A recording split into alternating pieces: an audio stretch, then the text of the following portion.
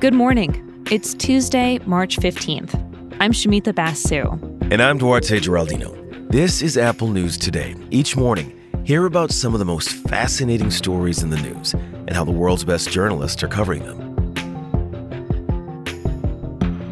Leaders from Poland, the Czech Republic, and Slovenia are traveling to Ukraine's capital today to show solidarity with the country. Russian attacks on Kyiv have intensified again, with strikes hitting residential neighborhoods.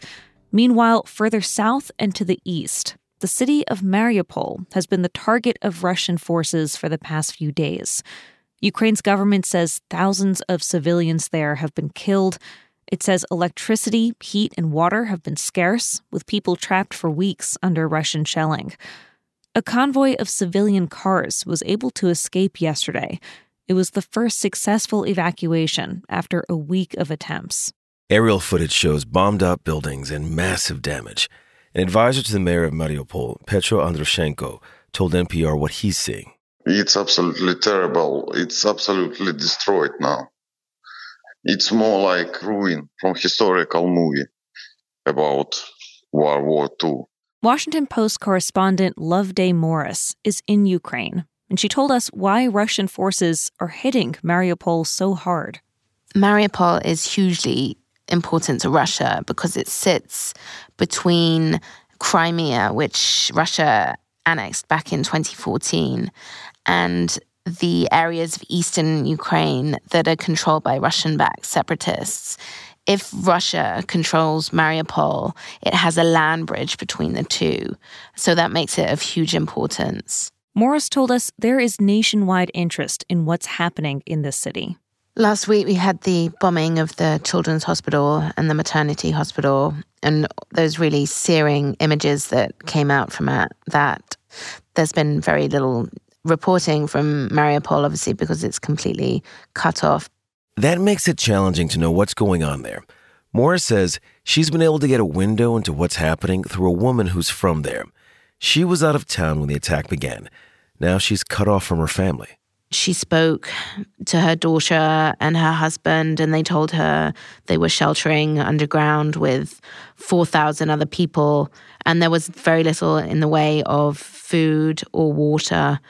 There was water being brought round because they were in such a large shelter with so many people, but it was not clean water. Her husband said they were running out of food, and it was a really desperate situation. That woman said she wanted to try and get there to be with them, but her husband told her, "Don't come."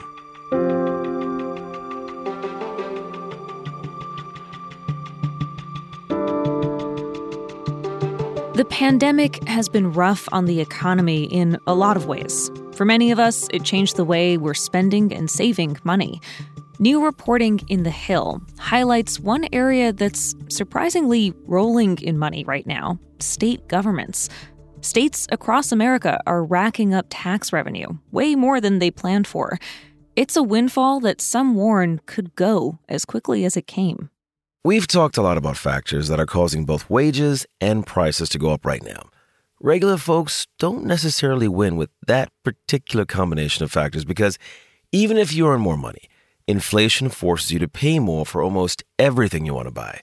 But this combo is actually a big deal for states. When both salaries and retail prices go up, people pay more in personal income taxes. In states, they bring in more revenue from sales taxes. The Hill explains how big a turnaround this is for states. In the beginning of the pandemic, there were mass layoffs and lockdowns. That had local leaders worried about terrible budget shortfalls. But the economy recovered. The National Conference of State Legislatures calls it a total 180. But that turnaround doesn't mean all is well.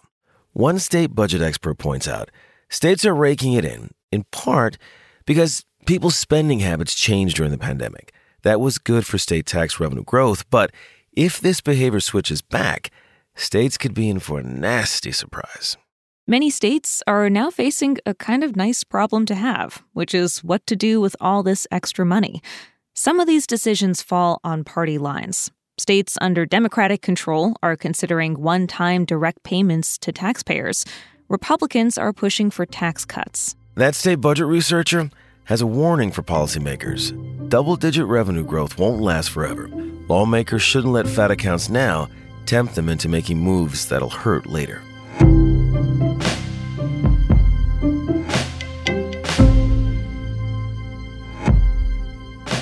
Maybe you've seen videos of giant boats running nets through the ocean just to pull out plastic garbage. All that human trash pollutes the water and makes life worse for sea creatures. So maybe it feels good to see someone scoop it out. But those flashy efforts to take plastic out of the ocean might do more harm than good. Vox's environmental reporter Benji Jones, he makes that argument. This is his specialty, counterintuitive, surprising takes. He's the one that often tells people who are looking one way that the real story is actually somewhere else. And to be clear, he's not saying we shouldn't worry about plastic trash in the ocean. It is a real problem. But some of the things we're trying to do about it are futile, maybe even damaging. Marine scientists say ocean trash operations often use nets that can hurt sea creatures. It's hard to pick up plastic bottles without accidentally trapping fish, turtles, or other animals we want to protect.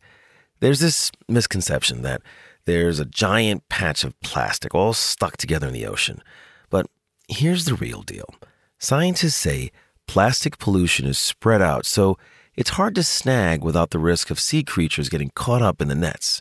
Also, sending big ships into the ocean uses fuel, and that creates pollution, which does environmental damage of its own. Scientists tell Vox a better strategy is to focus on preventing plastic from getting into the ocean in the first place. Cleaning up trash from beaches can play a part, and there's very little carbon footprint. You can just walk out there and pick it up. In many ways, the biggest problem is how much plastic we are using overall. When we use a lot of single-use plastic bags or takeout containers, some of them are bound to end up in the water. If we really want cleaner oceans, we have to change our behavior on land.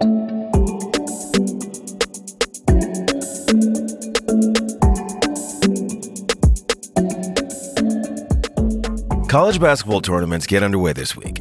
Remember last time how the NCAA was so heavily criticized for treating its men and women players differently? A Twitter post from a woman on Oregon's team captured that inequality.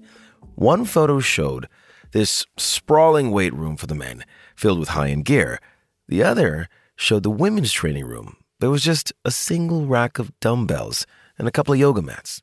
So, the NCAA has gone ahead and made a bunch of changes this year. They're increasing the size of the women's field to have the same number of teams as men. Men's and women's teams will get the same souvenirs and lounges. There's also equal access to the names Final Four and March Madness. Yeah, this is an interesting one. Did you know that before this year, those famous phrases were officially only allowed to refer to men's games? This year, there'll now be a men's Final Four and a women's Final Four, and both can be branded March Madness. USA Today sports columnist Nancy Armour says fans of women's sports should be skeptical. In many ways, the changes that NCAA is making are superficial. She wants to see the organization market and promote the women's tournament rather than treating it, like she says, like an afterthought. She says these new moves are a good start, but that's all they are, a start. You can find all these stories and more in the Apple News app. And when you're in the app, keep listening to hear narrated articles from our News Plus partners. We'll talk with you again tomorrow.